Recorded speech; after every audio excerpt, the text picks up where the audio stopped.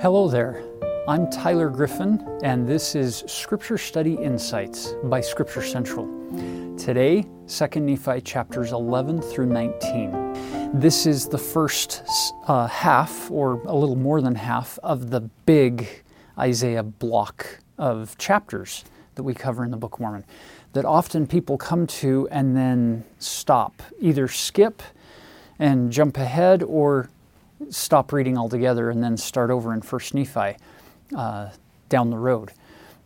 Our goal today is to give you some tools, some principles and practices that you can use to make it so that when you come to the Isaiah passages, you can get excited instead of shying away from them. The biggest factor is to put on Hebrew symbolism lenses, to take off the Greek literal lenses that we often live our lives seeing everything through those literal lenses, and put on instead these symbolic lenses, and looking for layer upon layer upon layer of symbolic meaning, and not missing the bottom line, the main point of Isaiah's symbols, which are always going to be rooted in the Lord Jesus Christ. Remember, it was back in 1 Nephi 19:23 when Nephi had been reading the books of Moses, probably out of Exodus, to his brothers, and they weren't getting it. And so in verse 23 of chapter 19, he said, "So I did read unto them that which was written by the prophet Isaiah." And he did that he could more fully persuade them to believe in the Lord, their Redeemer.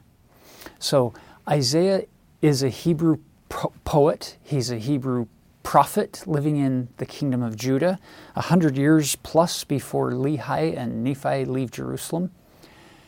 And so he's telling a story of what's happening in his day and his age, but as a seer, he sees things past, present, in his own day and future, and all things that he writes are going to point forward to Jesus Christ. So one of the biggest lenses to keep in mind is keep the Savior as the main focal point when reading Isaiah. The other lens is to keep you and your world in focus, and to bring those two together to find greater depth as well as breadth and meaning in life. So let's jump into chapter 11 and see the reasons why Nephi gives us as to why he's going to read or record so many chapters from Isaiah.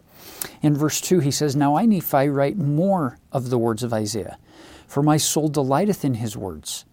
For I will liken his words unto my people, and I will send them forth unto all my children, for he verily saw my Redeemer, even as I have seen him." So Nephi is invoking this law of witnesses. Isaiah is an eyewitness of Christ, the Redeemer. And I am. He's adding himself to the list. And then he adds verse 3, "And my brother Jacob also has seen him as I have seen him." So now you get three witnesses. And halfway down in verse 3, he tells you, "By the word of three, God hath said, I will establish my word." So Nephi is saying, the three of us have seen our Redeemer. We're not just giving you what we believe or what we hope to be true. We're telling you things that we know because we've experienced them. And there's something powerful about the gift of special witnesses, whether it's in Scripture or in modern days, where God has chosen certain individuals and given them certain privileges to be able to now go forth into all the world and to bear testimony of the name of Jesus Christ, and to teach the things that he would have them teach. And then he tells us that, verse 4, "My soul delighteth in proving unto my people the truth of the coming of Christ." You understand that he's going to read a whole bunch of chapters from Isaiah, but it's so that the bottom line, the foundation, the root of why he's doing that is so that they can know the truth of the coming of Christ. And then he says, takes that one step further. "For this end hath the law of Moses been given, And all things which have been given of God from the beginning of the world unto man are the typifying of Him. So you can get excited about whatever interpretations you want of any scripture, not just Isaiah, but any scripture anywhere. There are lessons to be learned at multiple levels. But his point is, this is the fullness of the intent of everything that has ever been given by God from the beginning, is to typify of Christ. So in all of our zeal and our excitement to teach any lesson about any doctrine or any principle of the gospel, if we miss the Lord Jesus Christ as a foundation, then we missed the mark. We either looked beyond it or we didn't look far enough. So, principle number 1, jumping into our study, don't be afraid of putting on these Hebrew symbolic lenses and trying to learn a new language, basically, and recognize that fluency doesn't come in an instant. It takes time. You have to spend time immersing in these words. And you can read lots of books that people have written about Isaiah, and that'll probably be helpful to one degree or another. But honestly, my biggest recommendation is full immersion in the words of Isaiah themselves in the Scripture. Just start reading them, pleading with God to help you, and keep reading them. And just like learning a foreign language, you'll find that all of a sudden things that used to be confusing will start to make a little more sense. You'll start to understand what he's trying to say, and you'll see more layers of his symbolism and the repetition. At the very end of chapter 11, you'll notice verse 8, he says, "Now I write some of the words of Isaiah, that whoso of my people shall see these words may lift up their hearts and rejoice for all men. Now these are the words, and ye may liken them unto you and unto all men." There's that second lens. Liken them unto you. Find how you and the Savior come together through these incredible words. Words that, quite frankly, are very unique in Scripture. There aren't very many prophets that we have been commanded by the Savior by name to search diligently these words. So you can find that in 3 Nephi chapter 23, verse 1 through 3, where the Savior is commanding those Nephites and Lamanites to search diligently the words of Isaiah. So instead of being discouraged if you don't understand, smile and be grateful that we have the opportunity to keep digging deep and studying these words, and know that you're fulfilling actually a commandment of the Lord when you search diligently. Don't read casually. That wasn't the command. It was to search diligently. You're going to have to roll up your sleeves, metaphorically speaking. You're going to have to dive in and do some things that maybe you haven't had to do in other passages of Scripture, and that's a good exercise. Now, a couple of other items of consideration before we dive in regarding some tools, some Scripture study techniques to not feel so confused when it comes to Isaiah. We've already talked about he's a Hebrew poet, and Hebrew poets speak using symbolic repetition. So they're going to try to teach you things using stories, metaphors, analogies, objects, scenarios, case studies, but they're very symbolic in nature, and they don't usually teach you using just one symbol. They'll repeat another symbol. "Come now, let us reason together, saith the Lord. Though your sins be as scarlet, they shall be as white as snow. Though they be red like crimson, they shall be as wool." It's this symbolic repetition, using these things that people would have been very familiar with back in Isaiah's day. And if we pay a little price, it won't be hard for us to make these jumps to understand how they liken to us today. So the second thing to remember is, because he's such a powerful and inspired seer, he can actually teach you a history lesson from his day, but teach it in such a way that applies to things from the premortal realm, to Adam, Enoch, Noah, and Abraham, people who came before him, as well as to Jesus Christ's day, as well as to our day. And these prophecies can be fulfilled across multiple times, not just his own day. and age.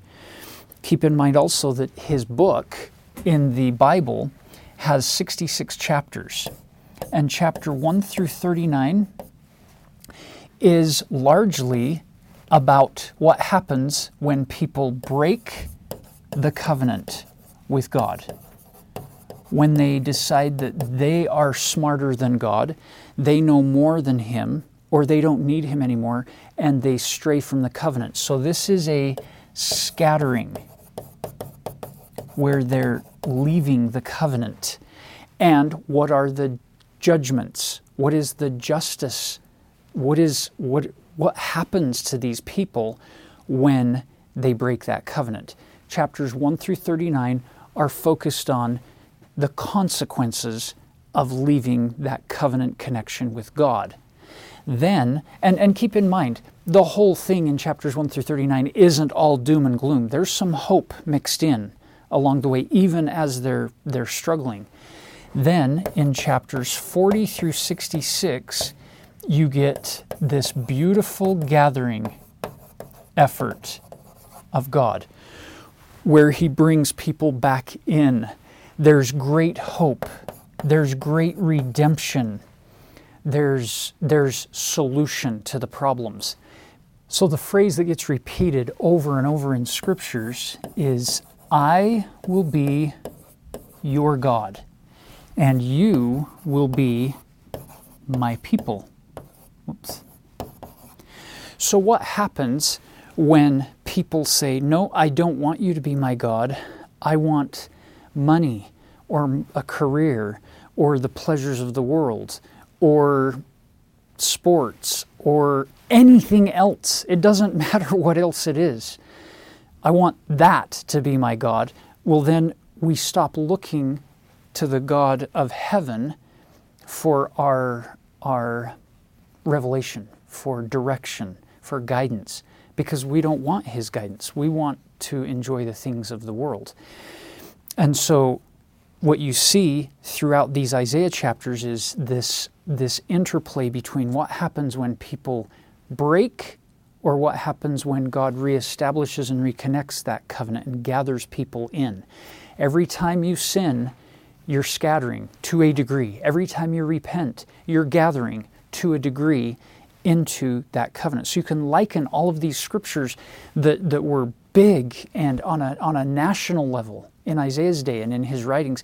You can actually liken them on a very personal level to you or your family or your ward or a much smaller group of people. It's beautiful. And Isaiah is deep enough with enough layers to be able to handle those likening efforts that we bring to it.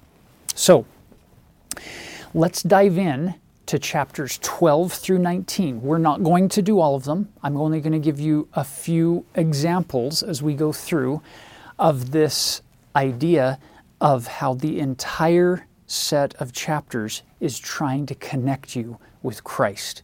It's trying to help us come into this covenant relationship with Him and trust Him to be our God, not anything that the world has to offer. So you'll notice that chapters 12 through 24, they all come from this first section of Isaiah. It's chapters 2 through 14, which are in this area of where Israel has broken their covenant. They've been scattered. They're going to face all kinds of judgments of the nations around them. There's going to be some hope mixed in, some deliverance mixed in, but they're struggling. So that is the section that we jump into when we begin in chapter 12, which is the equivalent of Isaiah chapter 2. He begins with a temple text. There are few places where you will more fully be able to demonstrate, I want thee to be my God, and I want to be thy people, than you can in the temple. So he talks about in the top of the mountains, the house of the Lord, the mountain of the Lord, the house of the God of Jacob is going to be established, and it's there where He will teach us of His ways, as opposed to the ways of the world.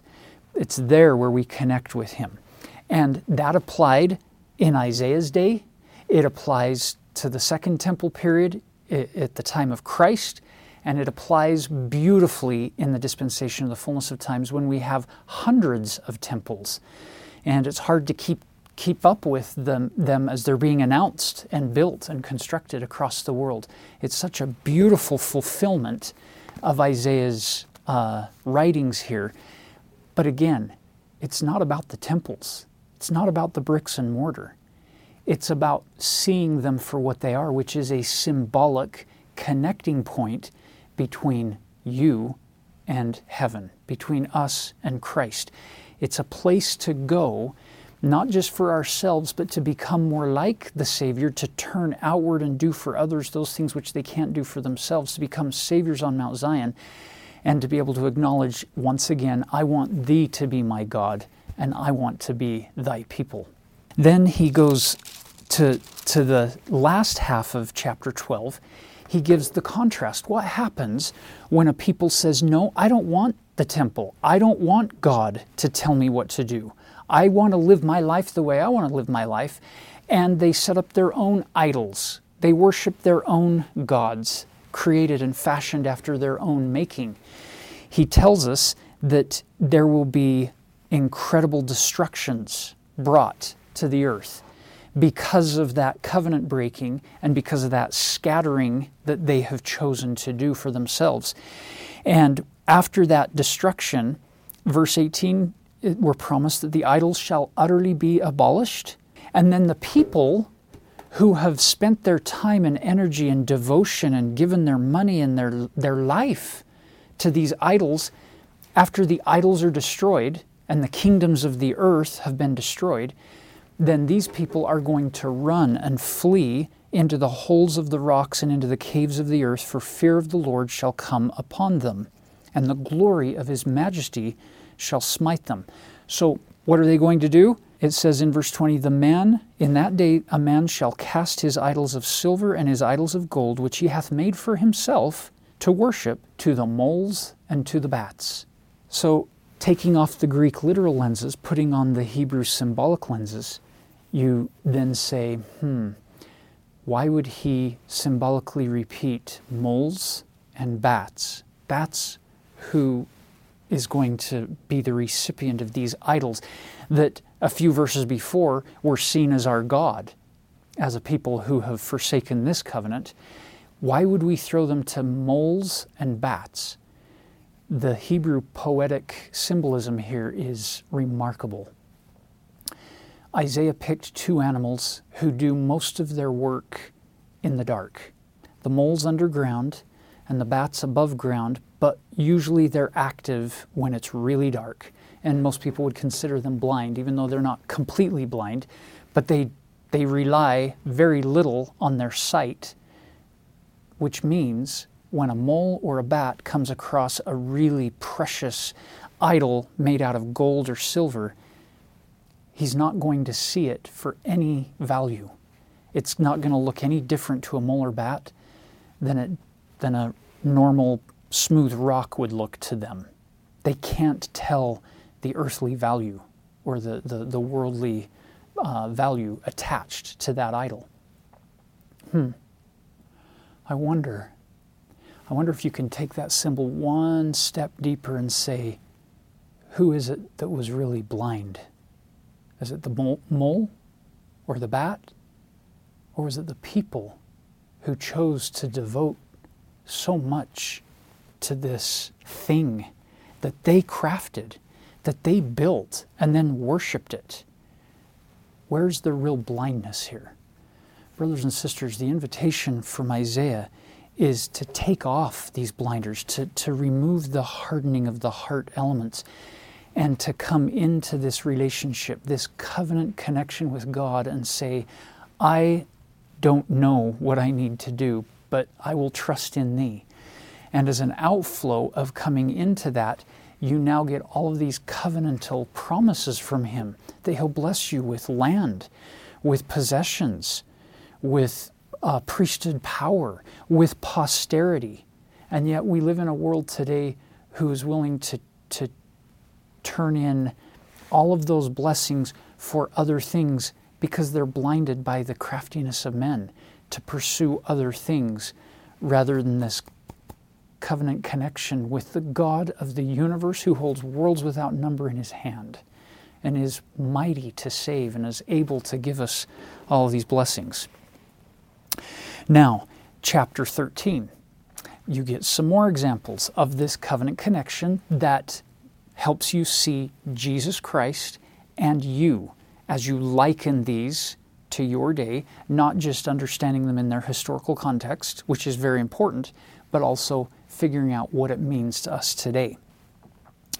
So in verse 1, 2, and 3, you get this idea of Jerusalem and Judah having been disobedient. And so what does God do? They have the stay and the staff removed, the whole staff of bread and the whole stay of water. Those life-giving elements are removed in the historical setting by Babylonian conquests, and before that, the Assyrian conquests and other wars that they had experienced. They literally lost their access to water and bread during times of conquest. But isn't it amazing to liken this passage to our day and picture what happens every Sunday? He gives you the stay and the staff, bread and water. These covenantal connections where you are allowed and invited to come and have table fellowship with the Lord, and not just renew all of your previously made covenants, but to make a new covenant with Him every week. Every week you sit there when that sacrament is being administered and passed, and you are making a new covenant, saying, in essence, at the core, I want Thee to be my God, and I want to be Thy people. Please forgive me, and please help me to be a better instrument in Thy hands in moving forward. Chapter 14 is a beautiful chapter of hope, that God doesn't leave them desolate, even in the scattering. He gives them hope that there will be a day when they can return, if they choose, into the covenant. And you can see that as you study chapter 14.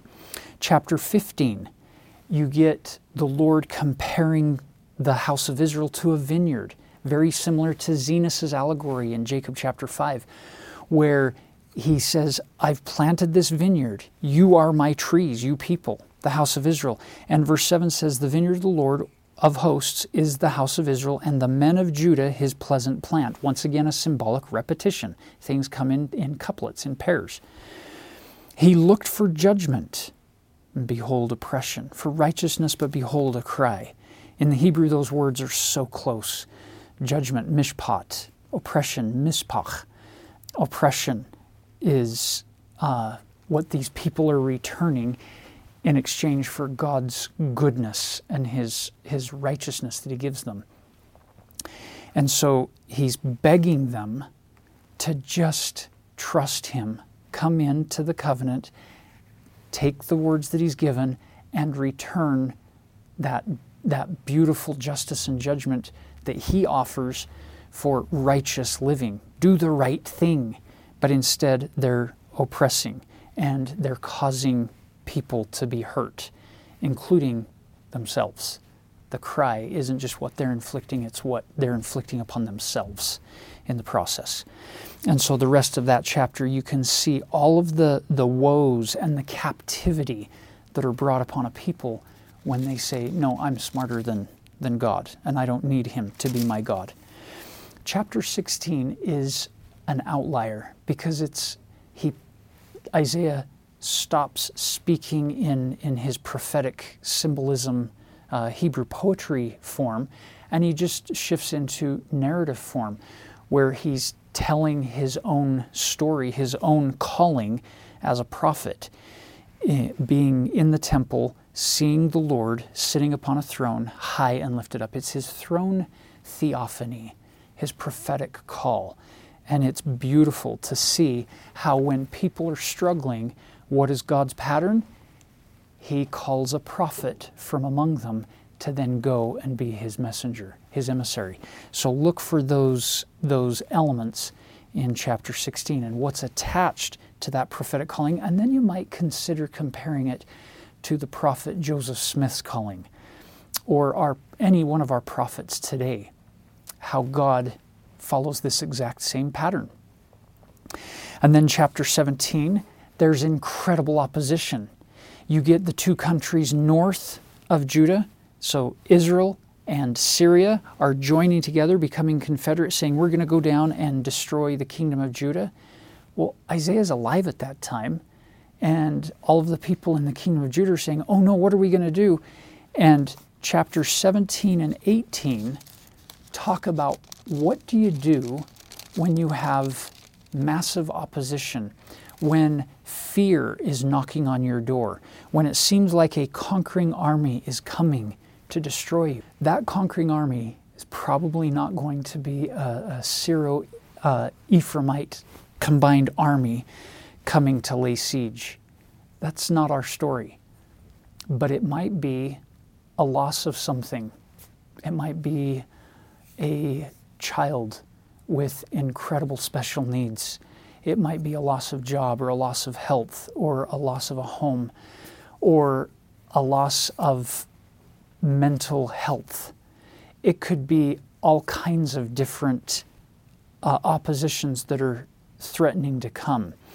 And if you read chapters 17 and 18 and 19 through that lens of what do I do when opposition is coming, then you'll find that you're not probably going to understand everything you read in its historical context. Do the best we can to understand the geography and the history and the culture of that day.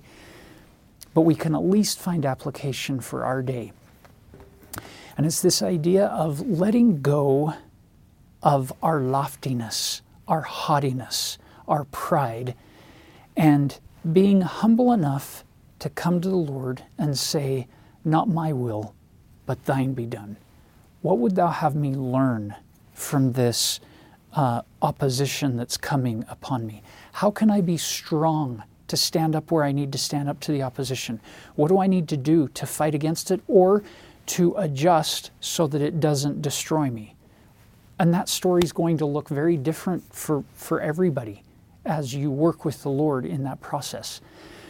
There are so many experiences in my life where I've had to let go of what I thought or what I firmly believed, and where I've been taught powerful lessons, and sometimes it comes in strange ways. Let me give you one example. Many years ago, we were living up in Cache Valley in Utah, up in Providence, and it snows a lot frequently in the winters there. And one particular day, it had dumped feet of snow. And so, trying to be a good father, I took my two little boys at the time, my two oldest sons, Benjamin and Jacob. Benjamin was, I think, a deacon, maybe 12 years old, and Jacob was about 10 or 11. And I was going to teach them. So we loaded some snow shovels in the car, and we carefully drove down and started shoveling some walks of some single sisters in our ward. And it was heavy snow, and it was a lot of work. And I was exhausted, and we were all done. And as we're driving back up the hill to get to our house, I can't even remember which one of my children it was, but one of them said, "Hey, Dad, we should go and shovel Norm Christensen's driveway as well." And I thought, oh my goodness. Norm, he lives up on the hill. He's got a young couple that lives in the basement. They're fully capable of shoveling the driveway for him. And he's probably already got it hired out if his tenants haven't taken care of it. There is no reason we need to go and do Norm Christensen's driveway. And my two boys said, "Dad, we should go anyway and just see. I think we need to go and shovel his walk." And I was exhausted. I felt like I had already taught them everything I needed to teach them about turning outward and being service-oriented. And they insisted. And so I thought, okay, I'm going to show you guys. We're going to drive up there and we're going to see his driveway, and I'm going to show you that it's going to be done. I'm convinced, I'm confident. So we did. We drove up and turned the corner, and there was his driveway completely filled with snow. Nobody had touched it. So they excitedly jumped out the door and started shoveling. And we got partway through when Norm Christensen came out the door. And he was emotional. And he said, "Heaven brought you to my driveway today." I was like, what are you talking about, Brother Christensen? And he said the tenants that lived in his basement were gone for the weekend. He had called everybody he knew to come and shovel the snow, and he hadn't been able to get in touch with anybody. And he had a doctor's appointment later that morning, and there was no way he was going to be able to get out, and he was worried sick. So he said, I went and I prayed. I pled with God to send somebody to shovel my driveway. My two boys heard that, and I heard that. And I was thinking, here I was trying to teach a lesson to my two boys, and God taught a lesson to a prideful father in that moment through the example of his two boys who were receptive to a message from heaven that their dad hadn't received. It was a beautiful moment to remind me yet again, if I want to be God's people, I'm going to have to let go of some things, some idols, some ideals, some expertise that I have in order to embrace those beautiful covenantal promises that God offers. To finish, it reminds me of the chorus of a moving song that was sung by Nathan Pacheco. Here's the chorus. What if it's in laying it all down that we finally receive? What if it's by surrendering that we show that we believe? What if it's in letting go that we're really holding on, and that we finally see that He's been there holding us all along? Brothers and sisters, as you jump into Isaiah, into your study of Isaiah, don't be afraid. Let go of the past anxieties or the past frustrations with Isaiah, and just embrace these chapters with fresh lenses, looking for the Savior. Every symbol will point you to Christ, and you can liken all of these symbols to you. You don't have to be an expert in history. You don't have to be an expert in biblical Hebrew. You don't have to be an expert in geography. You can find lessons that will help you more fully let go of the things of the world and say, Dear God on high, I want Thee to be my God, and I want to be Thy people. That's my prayer for all of us as we move forward in our study of Isaiah this week. And I leave that with you in the name of Jesus Christ. Amen. Know that you're loved.